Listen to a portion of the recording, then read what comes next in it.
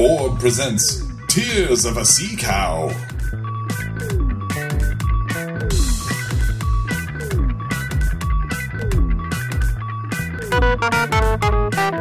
This is Gary Butterfield. This is Cole Ross. And hey, it's a middle episode. Yeah, goat blood sacrifice, baby. Yeah, some first. We got some first. Yeah. In this bad boy. We got some meander Yeah, a little bit. going on, you know. It's weird. I forget about what happens in this episode outside of the beginning a lot. I remember the stuff with Dr. Dugong. Of course, it's very memorable. It happens with Dr. Dugong. And then everything else I tend to forget until I'm watching the episode. Well, it's funny because it's titled after something that is dispatched with in the opening, like before the cold opie, before the whole title sequence. The cold opie? Cold opie, yeah. Get him a jacket. That's what we like to call them in the industry. Yeah. It sells a cold opie. And you get a hot opie. Yeah. But like Tears of a Sea Cow has nothing to do with any of this. But then again, neither does the other working title, Murder O'Clock. Yeah, it's a weird episode. Mm-hmm. Weirder than I remembered. Yeah, I mean, I like know, it because I like Petty Monarch. I like I like when we get the henchmen at the forefront. I love the henchman's weird relationship with Hank and Dean. Yeah. To me, the stuff I like in this is all little side bits. Yeah. You know, like I love Shallow Gravy, obviously. Mm-hmm. I'm not a monster. I love the Venture Home News. Like all those little details I think are really good. Yeah. In the broad strokes, I think this is a little bit of like, kind of a so what episode. Yeah. Feels a little fillery to me. But the actual little details are pretty fun. Yeah. Good jokes. Good jokes. Yeah. It's a Doc Hammer joint, originally aired on July 20th, 2008. And the idea, what they're trying to advance here in the plot was just the idea that Monarch cannot arch Venture anymore. Right. He's trying, but he can't do it. They continue to have this be a thing for quite a while. Ends up being the main bit of season 6. Yep. Eventually. But here, it's kind of the early, foreshadowing of that. Yes. Yeah. So it is kind of him falling back into his old petty patterns, bucking against Dr. Girlfriend, etc. And the guild who is trying to keep him on the straight and narrow. He can't just play the game. His heart has to be in it. Yes. He's a true believer. Mm-hmm. Yeah. In the commentary and in the art book, you have Doc talking a lot about how he thinks that this episode doesn't move the plot forward very far. Like the things that are important in this are actually retconned in later. So the death of Dr. Dugong is not just a fun little gag to show how merciless the Monarch ends up being really important in season 7, right? Yeah. Yeah. The originally was definitely just going to be a joke. Yes. Yeah. And then they ended up bringing it back. The coolest setup for this, I think, is in the post-credit sequence, which is the thing with the most potential. Yes, this and actually does move things around, or move things forward a little bit. Yeah. No Doc, no Brock, which is weird. Or Brockless and Dockless. It contributes to this feeling like a strange episode. We don't have arguably our main character. Yeah. I mean, consciously so that they could keep the cost of the episode down. If you look at it, pretty much all of the characters are voiced either by Doc Hammer or Jackson Public. With a smattering of Dean. Yeah. So they didn't have to bring in your James Urbaniacs and such. Both the commentary and the art book commentary on this is very strange because it's all just about their general writing process for the season. Mm-hmm.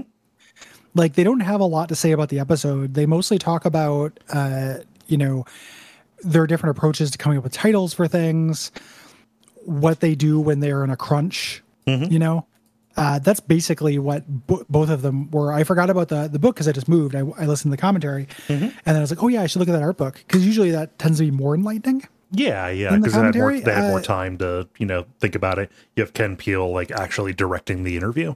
Yeah.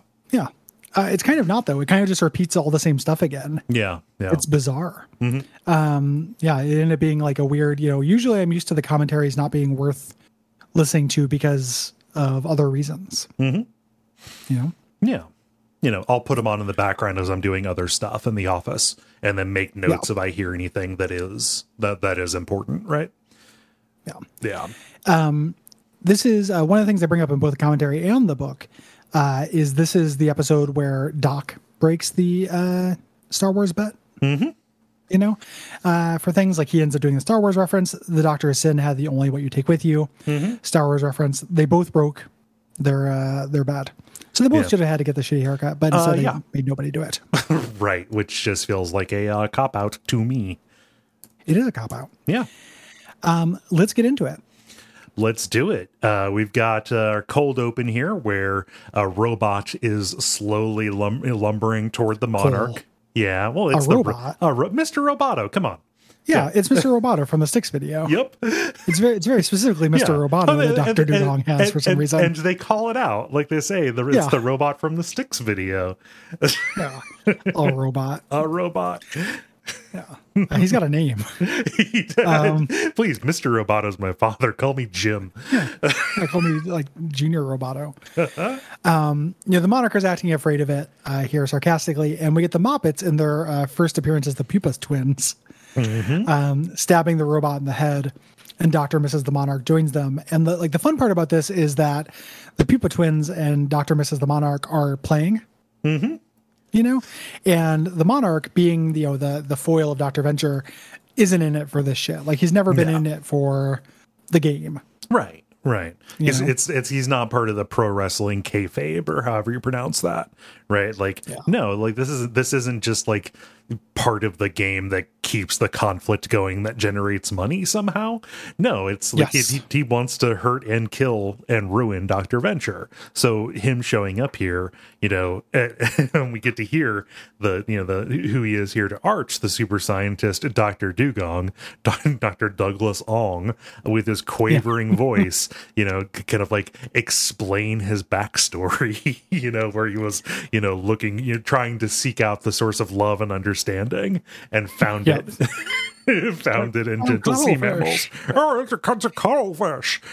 It's supposed to be Larry Flint's voice, but he sounds a lot like what's his head? No, I mean it's the classic game. Is it Jimmy Stewart or Don Knotts? Yeah. Or we can add Larry Flint to that. Yeah. New challenger. The Monarch is misidentifying him constantly because he doesn't respect him. Yes. At all. He's like, oh, Mr. Manatee or whatever. And over the PA, he's like, it's Dugong! Over and over. He's been doing, he's also playing Dr. Dugong. Yeah, like, at one point his speech is interrupted, so he has to start it over again. He's like, do you remember? He's like, yeah, so I can start it again. About how, man looks for love and understanding. They should look to the gentle aquatic animals, such as the cuttlefish. As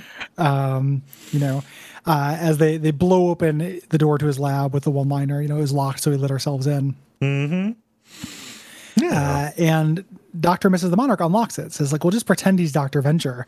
And Monarch has a great imagination and is just able to do this 100%. Yeah. So he grabs one of the Moppet's bazookas and just marches at Dr. Dugong, making a speech about how you abandoned my hatred. Yeah. Yeah, you abandoned me. Real Joker Batman stuff. Yeah. And cuttlefish. And he gets murdered. Yeah. Monarch shouts. Oh, well, I mean, yeah. So he shouts, look into my eyes, and then fires on him, dispatching the title and leaving us in uncharted territory here. There's a thing when you look at the guild promotional material, threat proportionality or threat matching is a big deal about this. You're not supposed to, I mean, I love the way Dr. and Mrs. the Monarch puts it, where he's like, oh, the guild, frowns on killing your arch on day one. Yeah. you got to play this out. It's cat and also cat. Yeah. And that's a fun thing in like season 7 where they have the Monarch mentor Augustus St. Cloud. Yeah. And they're playing with that. We learn a lot more about this stuff. Yeah. We cut over to the compound where Hank, Dermot, and Helper are playing music. This is the genesis of Shallow Gravy. They're not called that yet. Yep. And again, just the mismatched sensibilities of Hank and Dermot. You know, Hank wants to be a lip glossary, and Dermot wants to be go blood sacrifice. Well, and my favorite, like hands down, my favorite joke in the entire episode is Helper's drums. Oh yeah. Not stopping during this whole thing, being shitty Casio, like ding, ding, ding, ding, ding, ding, ding, ding. Well, it should be noted we have a theme song variant that Gwen, the composer for our theme song, that she put together that has that as the backing track now. Yeah, beautiful. So we're only going to use it this once, but yeah, I love the shitty Casio drums, and I love the line where Dean's like, "Can you make him stop?" And Hank says, "I don't even know how he got him to start." Yeah, I love the Venture Home News. Very much. He's trying. He's like, give me an angle. Like Dean just again playing along. Yeah, is very cute. Dean with his printmaker's outfit, like he's got the apron and the visor on, and he's just covered with mimeograph ink. Which when I look, when I see that color of purple, I can smell it. Yeah. Yeah. Like Merrick and Deadwood. And they're just like, nobody who's going to read this. And he's like, our readership number is well into the teens. And it made me, I really wanted to be able to subscribe to the Venture Home News. Oh, it'd be so good. Yeah. Not for like reasons that the Monarch does or for like evil reasons, but just as a little slice of life. Oh yeah. Like, those, when you eat in certain diners, you can still find like the Orange Peel Gazette. Like the little, like it's like half ads and then half like golf trivia. Little one-page paper. It made me think of that. Like I would love that quaint little thing, but with a Dean perspective. Yeah, and just them again differentiating the two of them. Dean committing to the Peter Parker kind of angle. Yeah, right. He's very a reporter. good. Yeah, intrepid reporter. Here to try to find the angle on Hank's boy band good looks and Dermot's bizarre anger. Beautiful. But we cut away after he says, our readership, there are dozens of us. He reads a love letter. It doesn't cut away right here, but he reads a love letter that's clearly from 21, admitting that he's in love with his boss's wife. Oh, and it turns out that his boss is a murderer. Like, what do you recommend I do? Signed, G. Viceroy. Well, and then Dean answers it exactly like with his situation. Yeah, like he should go for it. And I have a humble opinion. It doesn't matter that she's kind of scary and her dad is magic. Like obviously talking about Triana. Yeah. These sad little sacks. Yeah. But like it's the Monarch reading Dean's response to 21 and 24, oblivious to the fact that it is 21 who wrote this. Yeah. Yeah. And he's 21's like, oh, that seems like that guy's actually probably dying inside. It's pretty good advice. And Monarch is like, no, he's probably fictitious or one of you guys, 24 like elbows 21 gets him to stop. He's like, listen, he even answered my question. And he's Bearwald in Baltimore, who is asking for, everyone knows Dean EV has the coolest place where he lives. How do you give me a layout for the Venture compound with your security codes? Yeah, Dean EV. She does. I love it so much. Yeah. But he's good. He doesn't print it immediately. The feature on the Venture compound will come along after the feature about the Boom Brooms debut in Washington. Because that's where Doc and Brock are. They've gone to this scientific symposium kind of deal to demonstrate the vacuum cleaner that Rusty put together. Presumably explodes. Yeah.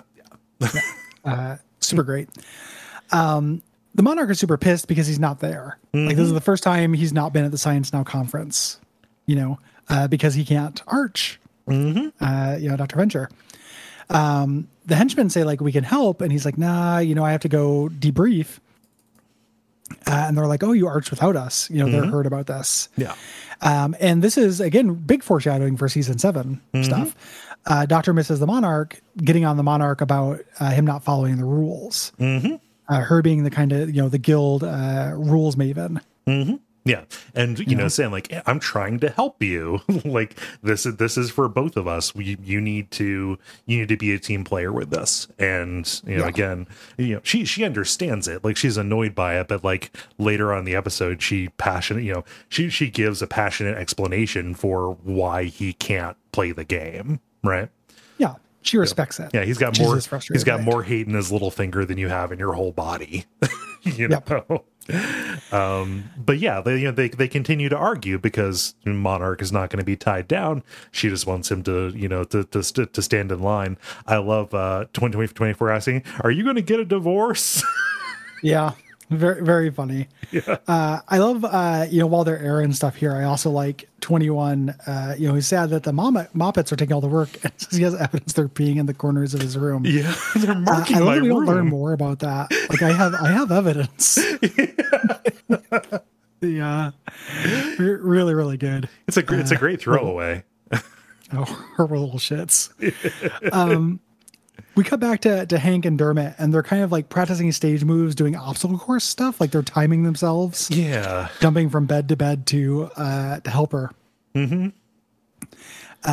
And Dean, shows up. Dermot can't do it. But Hank can because he's an adventure kid. Mm-hmm. And Dean pops up because he's mad about the noise, as we mentioned before. Like, we don't even know how we got him to start. And I love this little bit because Dean is great in this episode. Yeah. He's like, Hank is like, oh, we're left alone. We can do whatever we want. And Dean just saying, don't you get it? You need to see the long game here. Mm-hmm. We're being tested. If we don't get in trouble, we get more privileges, Hank. We can go to public school, yeah. Hank. Like, adorable. It's adorable, but also kind of sad because like they just Dean wants out. he wants connection with real boys. Very sad little boy. Yeah. Oh God. But they talk about this in their reveal, like, oh, Dad said he left us alone to go to the conference because it's full of hot, desperate women. And naive little Dean, he thinks, oh, this must have something to do with the lava men of Tanga Island. So just imagine how dangerous their desperate women will be. Mm-hmm. Yeah. Pretty cute. Mm-hmm. So the Monarch is kind of having out with the henchmen, talking about how he's not allowed, talking about how far he's fallen. Yeah. Here. And the henchmen encourage him, like, well, let's go fuck up the Venture compound. He's like, I want to hate him. I want to destroy him. I want to build a machine to hate him. They encourage him. So they jump down this escape tunnel. 21 and the Monarch. 24 takes the stairs, and we get the stuck in the water slide thing from It's Always Sunny. Mm-hmm. Basically. Yep. No good. I'm going fast. Slow yourself down. These are booties. I can feel every scene. Yeah, these are booties. Yeah. I was thinking about how even at the best case scenario for this falling into that car, there's a really good chance you just get a gear shift, like ripping your perineum. It's a 1,000,000 to 1 shot, Doc. Yeah. Yeah, like there's no reason to do it. Right. Just absolutely terrifying. 24 has the right idea. He does make it harder for them by putting up the top, but they'll thank him because it's gonna rain. Yeah. And he also gets on their way quicker, just walking. So Dean can't sleep because the helper's drum machine's still going. He gets up there and is trying to stop him from doing it, and eventually he has to deactivate all of his features. Mm-hmm. And that includes the security for the compound. Yes. Like the power dims and then returns, leaving them vulnerable. Hank and Dermot, they're having a little camp out. God, is it the teenage antics? They're out back playing cards when they see a purple glow overhead, and they immediately jump to, oh, this has to be a UFO.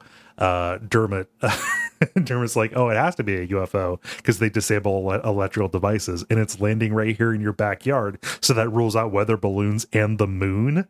I love ruling out the moon. Hank is going to get help, but Dermot starts flesh pocketing a big lighter. So when the aliens probe them, and they will, they'll get burnt a face full of fire here. Yeah. Big Dermot energy. Yep. They're trying to raise somebody, but they can't. Brock is passed out in a big pile of post sacks. Rusty is asleep with the boom broom. He did not have sex with the boom broom. Yeah, they make that very clear in the commentary. Yeah. But I understand why people, thought that was the easy joke they were going for. Yeah. But no, he was just excited about the boom broom. I really like that we never learn what the boom broom does or is really. At some point, the Monarch's like, oh, Dr. Venture invented an exploding vacuum. That's all we get. Yeah. So, and Dr. Mrs. the Monarch wakes up. She is angry that the Monarch is gone. He has snuck out, so she's got to get dressed. The Moppets creepily want to stay in the room while they dress. We get a lot of just unsavory, like, I saw mommy's panties. Why panties? Yeah. Yeah. Kevin, because they're full adult men. Yeah. Who are sexually attracted to their boss. Yeah, to their boss who treats them like infants. Yeah. Kind of messed up, kind of weird. So the Monarch 21 and 24 show up at the compound. The 24 smells like a septic tank. Yeah, he's like doubled over by the stench, from that rocket full of human waste that upended the previous episode. It's a really weird little spot of continuity. There, because watching this after spending a couple of weeks after watching the last one, it feels like the opening of a plot that never goes anywhere. Oh, the bad smell on the compound. Yeah, like I was thinking like when one of the lasers would set a fire or something. Like there's a septic tank, it's going to explode, but really it's just a reference to, it's like an episode with like very little continuity that has one little tiny bit of continuity to the last episode. There's something about the Venture compound that has that as well, because like the meteor that they find full of skeletons from the pilot is there in a later episode too. So like things that end up on the compound are just found later, even though nothing else is ever addressed. Yeah. Super weird. The Monarch is giving a speech, as these barrage of lasers, like the security defenses come back on. The Dr. Mrs. the Monarch put on her Dr. Girlfriend costume and is like telling the Mobbits they're gonna be fine if she leaves them alone. She's gonna go take care of this. And they say, why does the Monarch hate Dr. Venture? And she explains, it's because he can only hate honestly. It just ruin his career. If he didn't do, even if it ruins his career or his marriage, he's he hates honestly. And like, no. What did he do to piss him off? And she just leaves before the answer. It's very meta. Like screw the audience joke. Yeah, very much so. Just like the whole, what is the reason that the Monarch hates? Why does the Monarch hate Dr. Venture? Basically, just a parallel mommy bomb. That they get close to dropping and then don't. Well, I mean, they eventually do, but throughout. So out in the hangar. 21 and 24 are hanging out. They're doing some Rosencrantz and Guildenstern stuff. They're talking about how they never get shot. Like, isn't it weird? Everybody around us dies, but we don't. 21 says we're like main characters, and 24 says don't jinx it, which is real fun knowing what comes later. Yeah.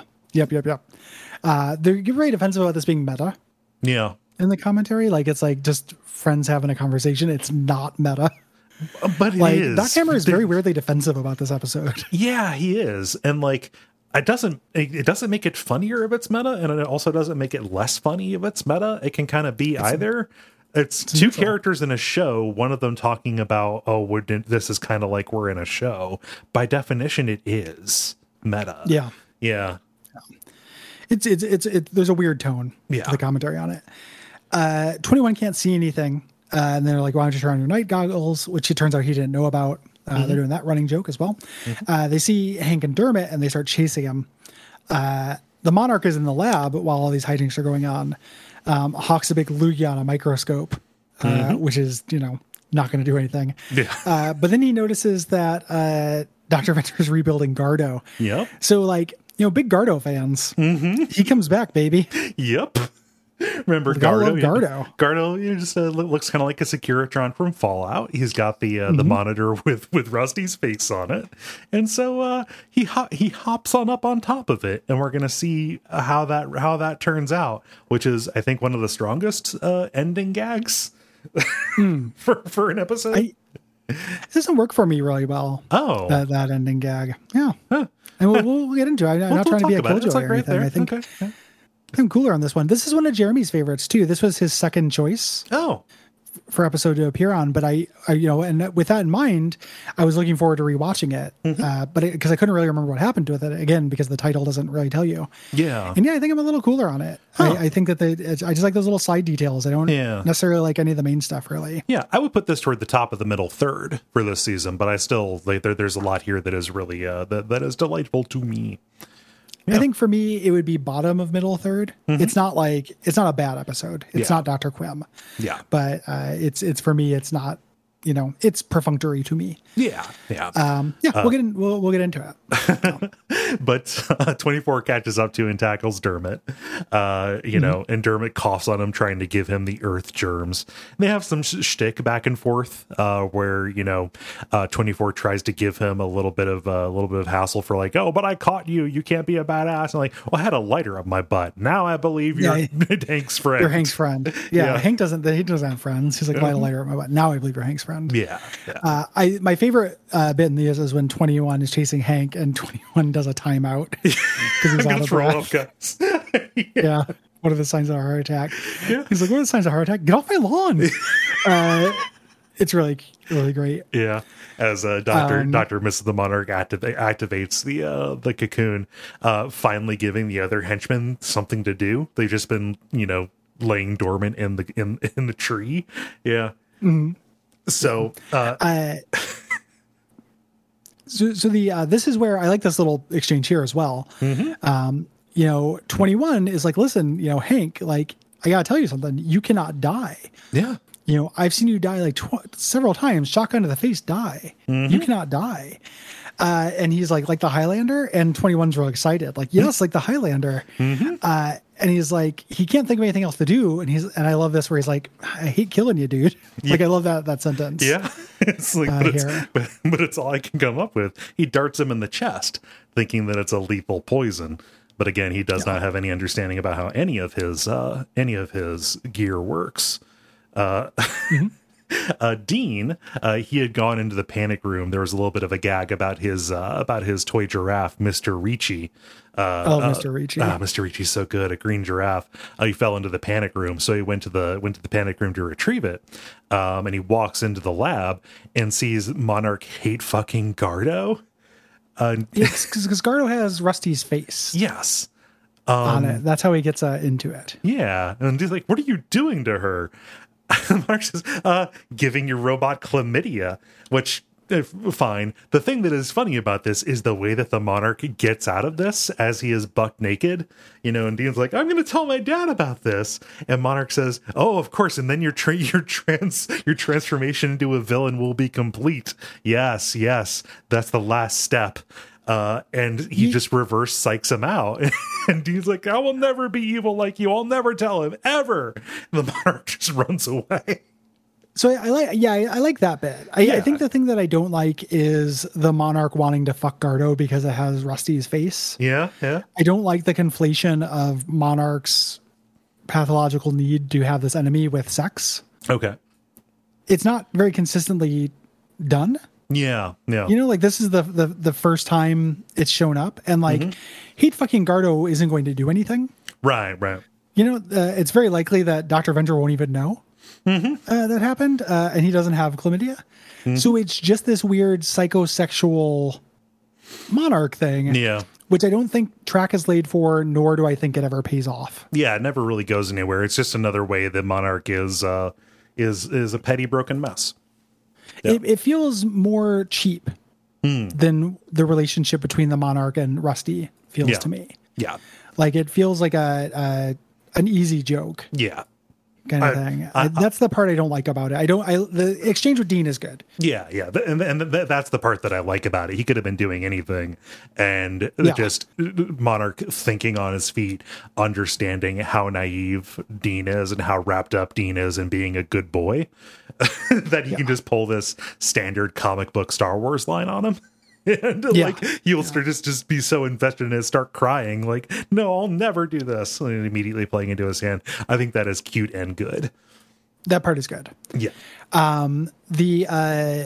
We get outside, 24 is bribing Dermot to be quiet by giving him gear. Yep. He doesn't tell him because they're not supposed to be here, obviously. Right. The Cocoon comes to pick up the Monarch Romeo and grabs him. 21 tells 24 that he killed Hank, with a dart, and he's like, you tranquilized him, so he didn't know that about the gear. I know he knows that. He's talked about it before. I think they're leaning on that joke too far. Monarch ends up coming into the command center. His pants are down. Didn't put on his clothes. Yeah, covering up his dick. And the implication he's in the doghouse for doing this. Yeah. Comes up and says, honey, I'm home. And as the Cocoon takes off, Hank wakes up and yanks the dart out of his chest, now convinced that he is immortal, saying, "Give me the prize. I am the one." And again, I guess that's another thing that doesn't work for me so much in this episode is that nothing ever comes of that. Yeah. Like the end of the season, we lose the clones. So the boys are no longer immortal. But the implication is supposed to be if Hank thinks he's immortal, he's going to do a bunch of dumbass shit. Mm-hmm. He's going to jump off the roof as Batman. Yeah. I don't understand what the point of hinting at that was when he doesn't believe it. And then later he has to be told it. And it's after it's already, no longer the case. Yeah. Later it's a gag that it is like well after he should understand that that's what was happening with those clone slugs. That he that he gets it. Like it's only when J.K. Simmons' character like explicitly says what is going on to Dean that it becomes clear that like they have not tracked with it. Yeah. Yeah. But who cares? Because it doesn't change their behavior at all. Mm-hmm. Hank does not act differently based on this. Like I think the thing that leaves me cold about this episode is the way that it relates to other episodes is so scattershot. Yeah. It just some things end up mattering, but sometimes not for like a decade. Yeah. And then some things just don't matter at all. It's funny because we're kind of like trading places here where I'm extending a lot of leeway because the jokes are funny, and you're more you're more looking at this as kind of like where does it fit as part of the cosmology when normally it's the other way around. In this one, the jokes didn't land for me as hard. Gotcha. Yeah. It's not I don't, the next episode we're talking about, which is one of my favorites this season. I think the jokes land harder and the character work is stronger. It also doesn't advance the grand plot that much, but it gets by because I think it's funnier. Yeah. More than anything. And then I can go fully the other way too. Like you can end up with something like the episode Orb, which is not super funny. It's all lore. Basically like that episode does not have a lot of jokes in it. Yeah. But I can dig it. This one to me just kind of doesn't do very much of either. Yeah. The most exciting part for me is the post-credits scene because I love the characterization of this. I love Dr. Girlfriend doing her best. Yes. She respects the Monarch.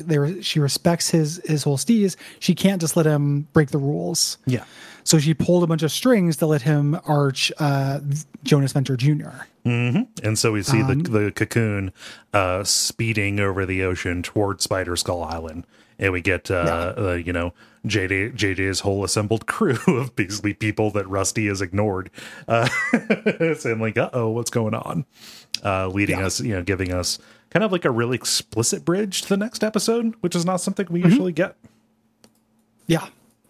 That's cool. I like the idea of that quite a bit. I like bringing those people back in, and it's a cool idea as a way to, I like the Monarch's like scheme, to get around his issue. Yeah. He will arch a venture.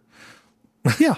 Well, no, I mean how he uses it to arch the real venture. Oh, of course. Like how he abuses the rules. I think that's cool. Yeah. So yeah, it's weird. Like talking it out, maybe this is a middling one for me. I'm not trying to convince you or anybody of that, but I think that just on revisiting it, it's like I realized like, this is really kind of a middling one for me. Yeah. I think the difference is like middling rounded down and middling rounded up.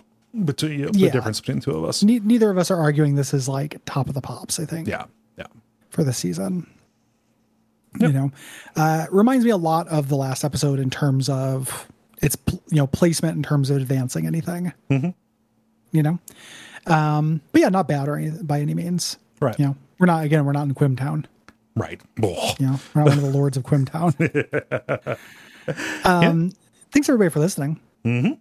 We appreciate you. Yeah. If you would like to get episodes a week early and also support the network, you can go to patreon.com/duckfeedtv. Yeah. You can also leave us ratings or reviews on Apple Podcast or Podcast Addict, and tell your friends. If you have venture friends, tell them about the show. We're doing one of those recap shows. They're popular. Yeah, that is a kind of show that people do. It's the kind of show that people listen to. You could watch Loki and then listen to this episode. It's not going to stop you. Yeah. You know, you can watch the new season. I think you should leave and then listen to this. Wait, is that out? You know? Oh, yeah. Oh, shit. I need to watch that. Yeah. Yep, I'm going to eat lunch and watch an episode presently. Oh, yeah. Cool. Well, let's not delay. Let's go do that. Yeah. Yeah. So, yeah, thanks, everybody. And until next time, Go Team Venture.